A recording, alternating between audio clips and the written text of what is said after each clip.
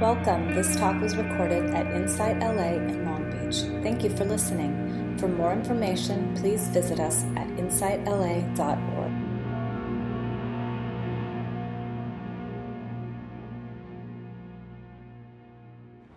So hello and welcome everybody to Sunday Sit Insight LA Long Beach.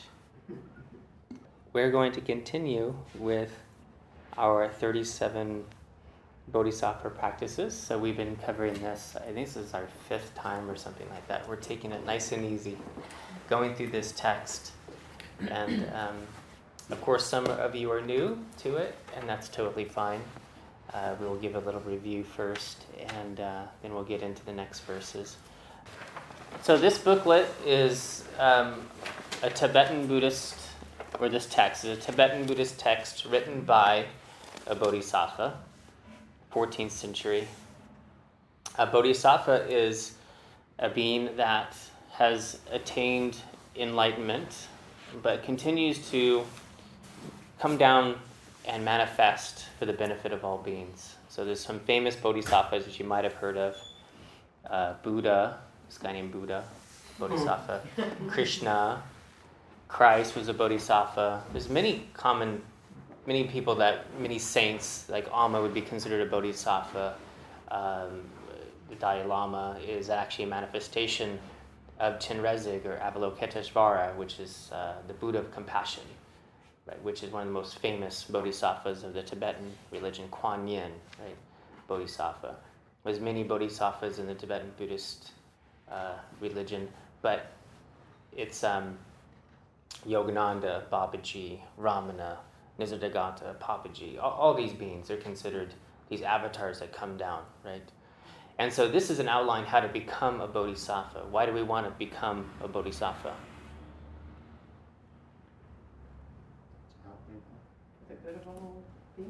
Yeah. Help people, good of all beings. Huh? To not come back. To aspire and not come back. Yeah, or come back. If we do, then just come back for the benefit of all beings. Stop suffering. Stop suffering? Yeah. Yeah, so being a bodhisattva is really synonymous with enlightenment, the cessation of suffering, right? The cessation of suffering. And they call this a full enlightenment.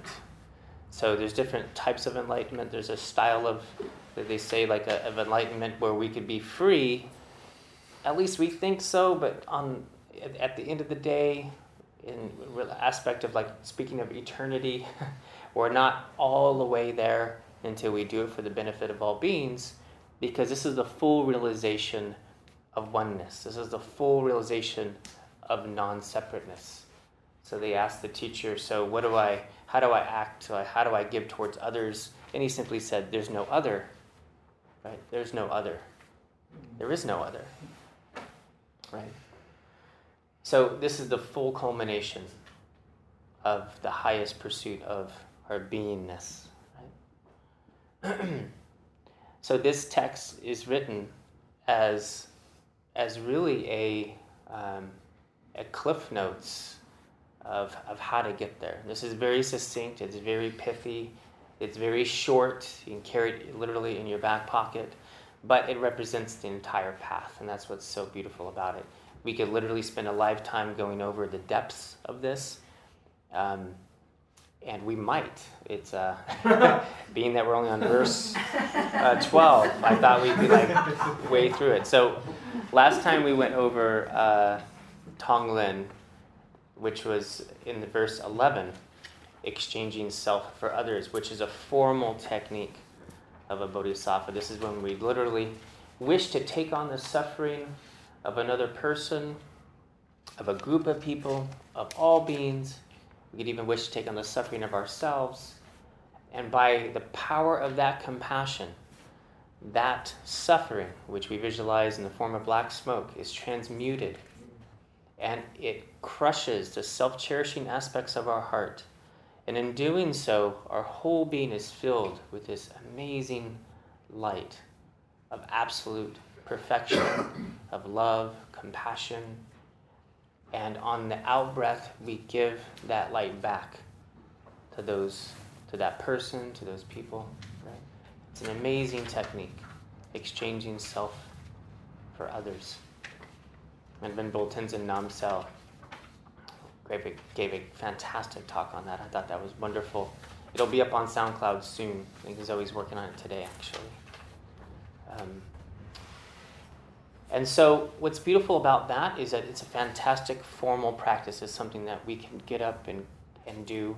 For those of you that are new, it's on our Facebook page. If you sign, Jennifer, if you sign, put your email address and whatnot, which I think you did already, you get a link to our Facebook page on the newsletter, and it's all on there, how to do Tonglen.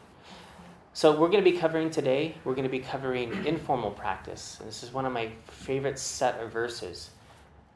We're not on the cushion all the time. Even if we're on the cushion an hour a day, or even 2 hours a day, that still leaves 23 hours out of the day to have a crazy monkey mind and to just go nuts, right? So if we don't have anything pulling us back in on a moment-to-moment basis, it's not going to really be much use. And so I want to go ahead and just read through these. As far as explanation goes, they're pretty cut and dry. There's no unpacking of different concepts or different deeper practices. It's pretty simple, yet once you read them, you'll see it's not so simple to actually implement and put into practice. So I'm going to go ahead and read them, and then we're going to talk about the underlying pieces. Actually, first, before I go into them, I want to just take a look at the textual outline, and we're going to be going over verse 12 through 15. And again, the outline is so great because it just talks very succinctly about what the verse is about. So verse 12, you can see transforming loss into the path. Verse 13, transforming suffering into the path. Verse 14, transforming blame into the path.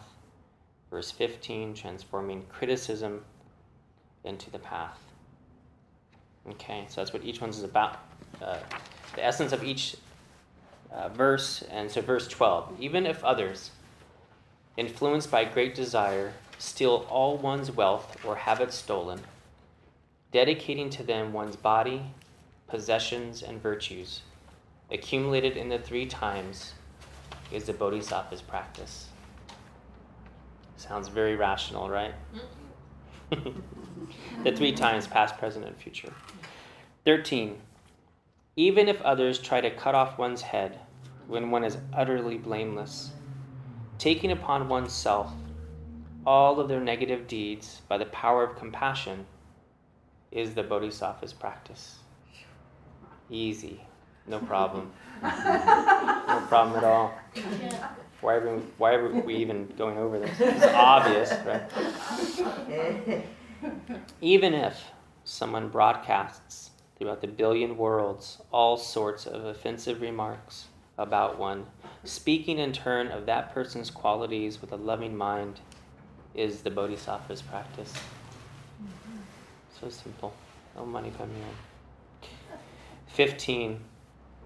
Even if, in the midst of a public gathering, someone exposes faults and speaks ill of one, humbly paying homage to and perceiving that person as a spiritual friend, is the Bodhisattva's practice. Okay. So, I feel like I have a big job ahead of me.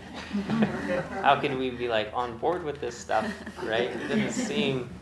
It seems like a prescription to be a doormat or to be submissive and not stand up for ourselves, to not love ourselves. It just seems so completely odd. So let's back up. Let's back up a few paces here and look at the foundation. Again, what are we trying to achieve? Selflessness. Yeah. We're trying to achieve this bodhisattva quality, right?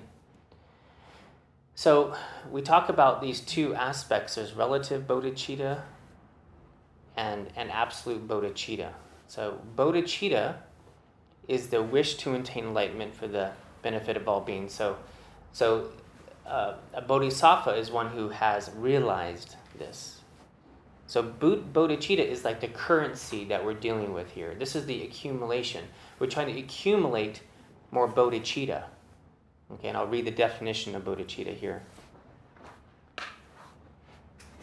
I'll just read this first. Bodhicitta is a spontaneous wish to attain enlightenment, motivated by great compassion for all beings, accompanied by the falling away of the attachment to the illusion of an inherently existing self. I'm going to go ahead and read that again, okay? Mm-hmm. Bodhicitta is the spontaneous wish to attain enlightenment, motivated by great compassion for all beings, accompanied by the falling away of the attachment to the illusion of an inherently existing self. Okay? So,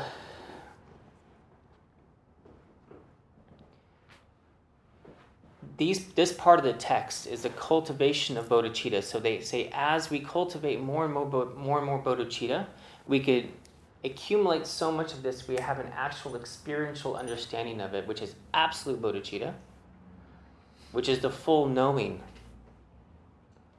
of the experience of bodhicitta, which is this selflessness, right?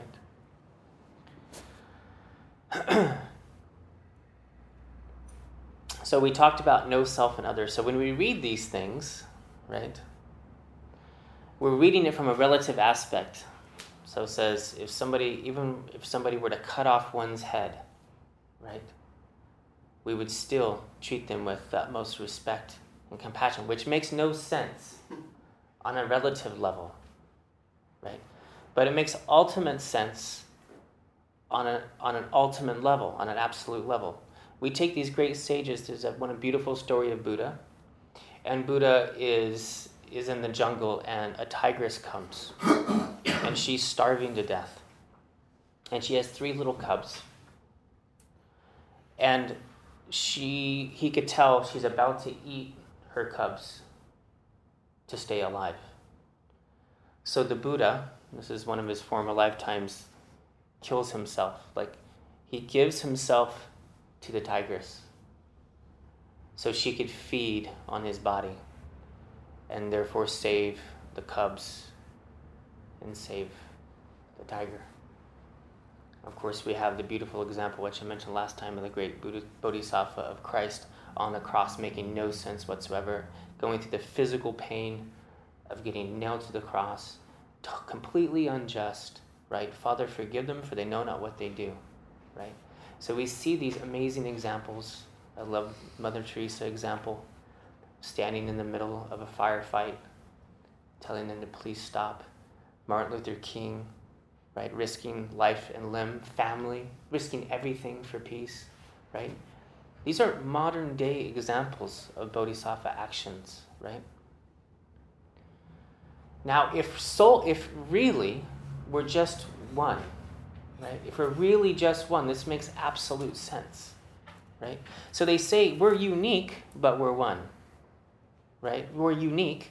We're a unique piece of the one, right? Mingyur Rinpoche likes to say we're not one, but we're not two. We're like this isness. And it makes perfect sense if you know that you're looking into the eyes of yourself. Then it makes perfect sense. And also, this is the religious aspect, but also too, they say if something happens to you, then it's ripening of karma, and it's a very good thing that karma is being extinguished through the experience of that. So in other words, if somebody comes in your home and steals everything, that means, and again, this is a belief of karma, that you have done similar things in the past, and that you're just going through the karmic, cause and effect, and not to accumulate any more negative karma, just saying thank you that has passed. And the same thing with illness too. Every time that you become sick, you say, oh, thank goodness, look at this, I get to remove this karma. You know, there was a very auspicious day on the Buddhist calendar, and this monk was giving a teaching, and it was really funny. It's funny to him, but he fell, and when he fell, he dislocated his finger. So when he got back up, his finger was twisted. It was just like pointing the wrong direction. And he was smiling to everybody and showing everybody. And he said, "How auspicious. Look I get to remove this karma on a day like this." So everything is exponential on these holy days, right? So the merit that you get and the karma that you get to extinguish is magnified. So he was so happy. Look at this, pointing in the wrong direction. Look at this, showing everybody. So very happy. And I think, whatever works for us, like if that works, but this is a very good point of view. Like, look at maybe I've done this. We really don't know. They say that we've been incarnating for countless eons is a term we hear. Countless eons, timeless, right? So yeah, maybe we did, and maybe this is ripening of that karma, right? And so this sense of I being extinguished. So when we hear the word bodhicitta in Buddhism, most of the time people think that's compassion. You say, accumulate bodhicitta, which is a very big element, right? That aspiration to attain enlightenment for the benefit of all beings is this highly compassionate piece. But the other piece is the wisdom piece, is the letting go of the I, right? The letting go of this inherently existing self, which means this permanent fixed self. And really the self is something much bigger than that. It's changing. We're not saying in any way whatsoever we do not exist. We just don't exist in the way that we think we do, right? Right? This sense of self comes through the aggregates, this perceived, like I have a body and emotions and feelings and thoughts, and if I put it all together, it kind of looks like mumbo jumbo together. Kind of looks like I could piece an I together out of that. But if we ever look for the I, we can't find it. There's no heart surgeon that has looked into the body and said, "Oh, there's the I. I found the I. There it is." We can look all around and we don't find it, which is a beautiful thing, experientially. So, let me see. Let me read some from... So our commentary that we're using is Dilgo Khyentse, The Heart of Compassion. This is the commentary on the Bodhisattva practices.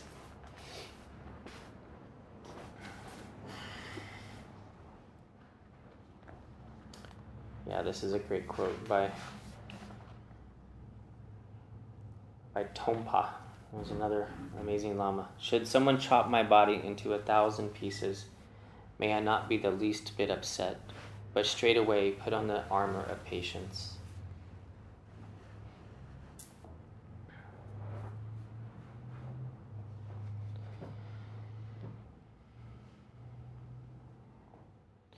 If you are to overcome the belief in a truly existing self today, you will be enlightened today.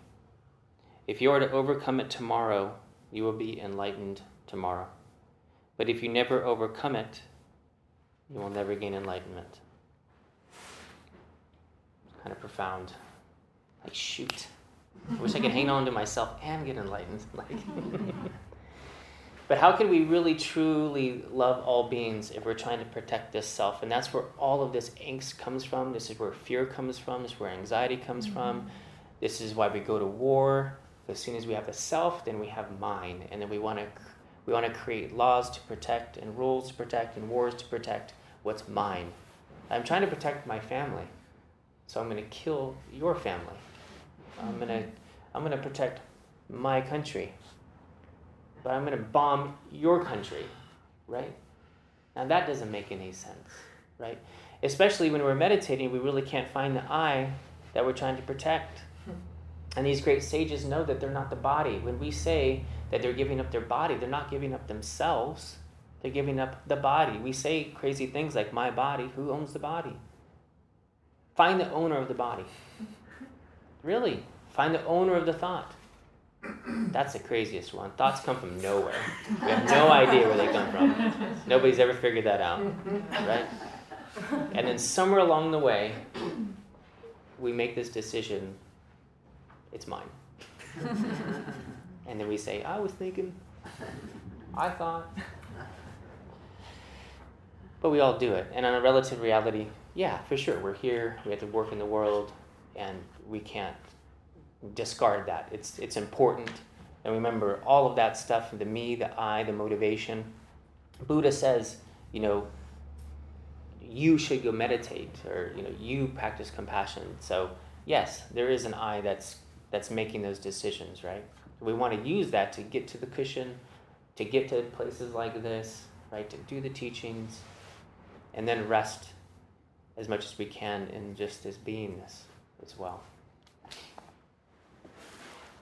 I is merely a label you have given to a transient combination of concepts and attachments to your body, speech, and mind. It is not an absolute, eternal, indestructible truth, like the Dharmakaya nature of the Buddhas. Use any practice you do to dissolve the idea of I and the self-oriented motivations that accompany it. Even if you do not succeed in the beginning, keep trying. So this is part of the commentary that he's talking about, suffering on the path. If in return, this is when he's talking about, even if others try to cut off one's head, when one is utterly blameless, taking upon oneself all their negative deeds by the power of compassion, is the Bodhisattva's practice.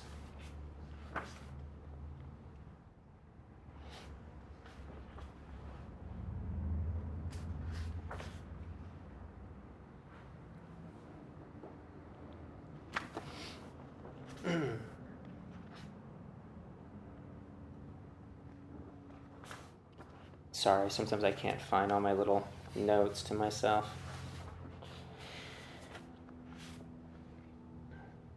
Venerable Namsal last time talked about this precious treasure.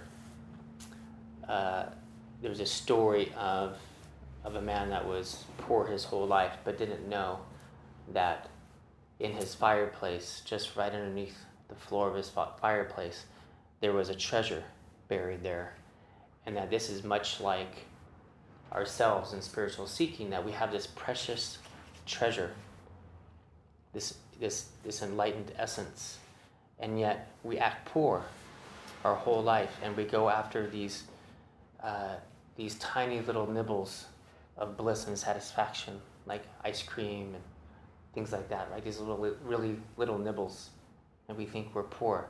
But our essence is so beautiful and so powerful. It's this hidden treasure. And here's it's actually a poem.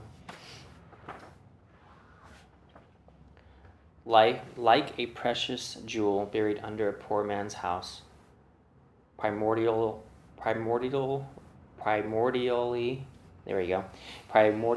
pure awareness has always been present in the Dharmakaya. It is because it is not recognized that the delusion of samsara takes place. By being introduced directly to that awareness and recognizing it, one realizes the wisdom of primordial space, and this is known as Buddhahood. And the Dharmakaya is there's different kayas, which means planes of existence. So this is more of a material plane, or material kaya. But the Dharmakaya is that of bliss. It's just the ultimate, the Dharmakaya. Once you have been able to recognize the empty nature of mind, attachment and desire will not arise when your mind sees something beautiful, and hatred and repulsion will not develop whenever it comes across anything horrific or unpleasant. Since these negative emotions no longer arise, the mind is no longer deceived or deluded, karma is not accumulated, and the stream of suffering is cut. And this is why we practice, right? I'm going to read that again. This is the essence of practice. Once you have been able to recognize the empty nature of mind, attachment and desire will not arise when your mind sees something beautiful, and hatred and repulsion will not develop whenever it comes across anything horrible or unpleasant. Since these negative emotions no longer arise, the mind is no longer deceived or deluded, karma is not accumulated, and the stream of suffering is cut. Right? We're delivered into bliss. We are the bliss of the universe, as they say. So, this relative bodhicitta is much like fake it till we make it, right? First we have the aspiration, which is just the wish, right? As soon as we wake up, as soon as our eyes open in the morning, I hope this day I could benefit all beings. I hope I could benefit all beings today. This is it. It's an aspiration. And then we go through our day and we mess up and we get angry, right? And we're impatient and we say things that we regret, right? This is being human. I do it, we all do it. But first we start where we are with just the aspiration. May I attain enlightenment for the benefit of all beings. May I be a benefit to all beings, right? It's an aspiration, right? These things, like if someone were to cut off our head, we're not going to be able to do that, right? Because we don't have transcended ego and body and all that. So at first it's a wish. And we can start doing little things, one thing at a time. We could forgive somebody. We could help somebody. And then this starts the process. How do we get anywhere? Just one step at a time, right? One step at a time. And even if we can't make a physical step, we can make it an inward step, a wish. That's it, right? Like Tonglen. There have been times in my life where I couldn't do Tonglen at first. Like doing Tonglen with somebody with cancer, I'm going to take your cancer. I want to take your cancer. Right? Very difficult at first. Very, very difficult. So we start where we are. And then, there's times they say you start by just wishing to take on people's suffering. And then you could actually have an experience where you actually can. You could actually negate the suffering of somebody, right? This is an omniscient one, right? There's been many stories. Sai Baba is very popular for this, taking on someone's karma. Yogananda. I lived with Norman Paulson, and he said Yogananda, he was a caregiver for Yogananda. He said Yogananda, he would wake up and sometimes he'd have all these ailments all the time. He said one day he woke up and his left leg was all swollen and had this bruises and rash, and it was really weird. So he was caretaking for it. And he said, what happened? And he said, oh, nothing. So he was taking on these karmas of his students, right? And he said the next day he woke up and it was on the other leg. He said, oh, I thought it was on that leg. Oh, yeah, that leg today. No problem. Right? There's another story of Sai Baba where one of his devotees was in a different country and she burnt her hands on the stove. She burned her hands really bad and she yelled out, Sai Baba. And they were saying that Sai Baba was given a teaching at the time, so he was in with a group of people, and he just went, ow! It took him on, right? And there's also many stories of him walking down the stairs to give teachings, and he's like a crippled at the top of the stairs, but by the time he got back down, he would, work through everything, right? So we can be these beings that could take on these karma. These karmas are all ours, right? They're all ours. There's a great teacher, someone was saying that she felt so much pain and, she was just in a really bad time. And the first thing he says, okay, honey, just so you know, your pain's my pain. I feel your pain, right? Your pain's my pain. So it's the first thing that we want to do is we want to know that everyone's pain's our pain. Right? We're not going to be completely free until we're all free. So first aspire to this until we can experience this. So before we go into discussion, let me just see.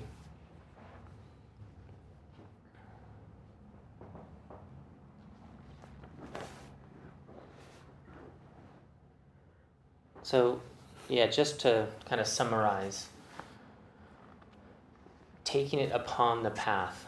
So that, this is probably a very bad philosophy class, or how to live. As far as in life, again, it's probably not the best thing to teach children or something like this, because we have to stick up for ourselves. And so we want to look at it with this perspective that this is how do we take suffering into the path of that aspect of our being. And that's very deep, right?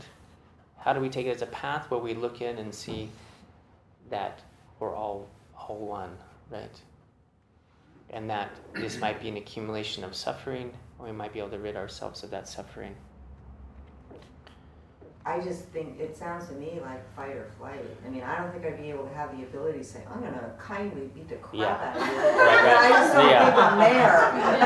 Totally, It's great to like I'd like to be there, but I think I'd go into fight or flight. And it sounds like she went into flight. Right. And again, it's the best of our ability, Right. So, and you're protecting yourself, and you're a amazing sentient being you want to protect. So that's totally fine. And again, these are deep practices, and they're saying, what would a bodhisattva do? This is the act, and so they're more of something to kind of saturate ourselves with, little by little, until we get that wisdom, till we could see the karmas. Like Byron Katie was held up. Had a gun or a knife, I can't remember. Oh, a gun. I think it was a gun. I remember. Anyone remember that story? But New York City, dark alley type of situation. Guy comes up, face to face with Byron Katie, and she says, "Oh, honey, I remember when I believed my thoughts too." And it just totally diffused the situation. It was so odd. Of a response that it diffused it. But of course she's coming from a place where she literally doesn't care if she lives or dies, because she's just so there, the story of Byron Katie and her daughter and her were in a supermarket, and someone came up, haven't seen Byron Katie in a while, and said, "Oh, how's your mom doing?" She says, "Oh, great. She's dead." But... And she's like, "Mom, you can't do that. Like, you can't. That people don't get that."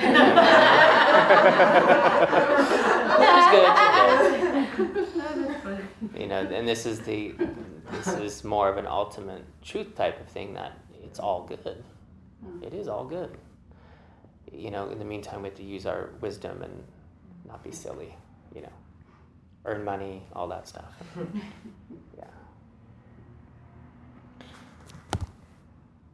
Okay, so we only have a few minutes left. We want to do some metta practices, some loving kindness for those in need. So we have our prayer box here. So just setting the intention that we're doing this meditation and sending love, light, and health to all the beings that are in this prayer box.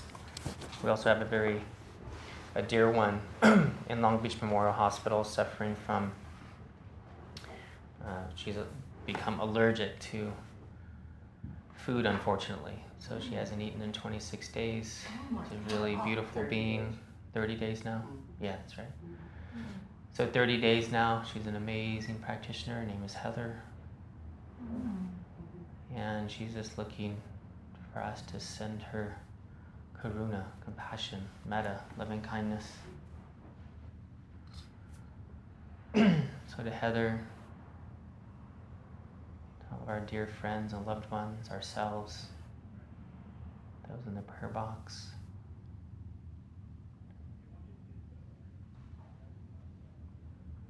Just reaching into the tender part of our hearts. This place in our heart that knows that we're all connected. We're all together on this journey.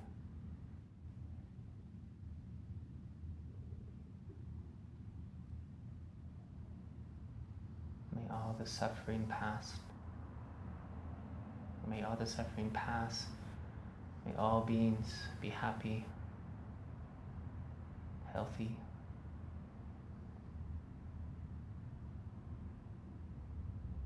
Filled with light, love, joy, happiness.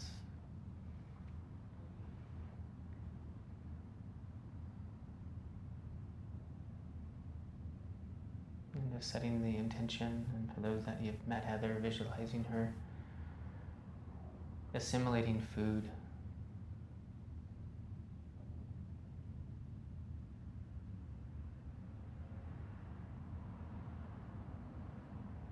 Her body accepting this food, accepting nourishment.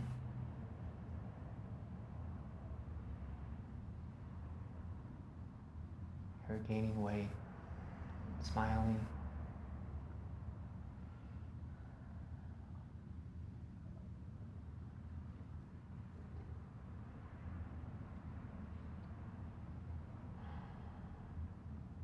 And then to end, I'll just read the Metta Sutta.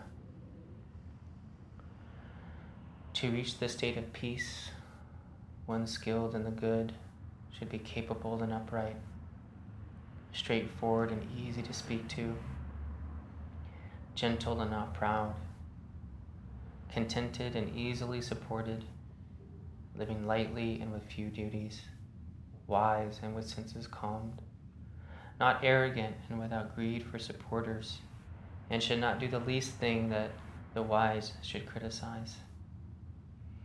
May all be happy and secure. May all beings be happy at heart. All living beings, whether weak or strong, tall, large, medium or short, tiny or big, seen or unseen, near or distant, born or to be born, may they all be happy. Let no one deceive another or despise anyone, anywhere. Let no one, through anger or aversion, wish for others to suffer. As a mother would risk her own life to protect her child, her only child, so toward all beings should one cultivate a boundless heart. With loving kindness for the whole world, should one cultivate a boundless heart, above, below, and all around, without obstruction, without hate, without ill will, standing or talking, sitting or lying down. Whenever one is awake, may one stay with this recollection. This is called a sublime abiding here and now.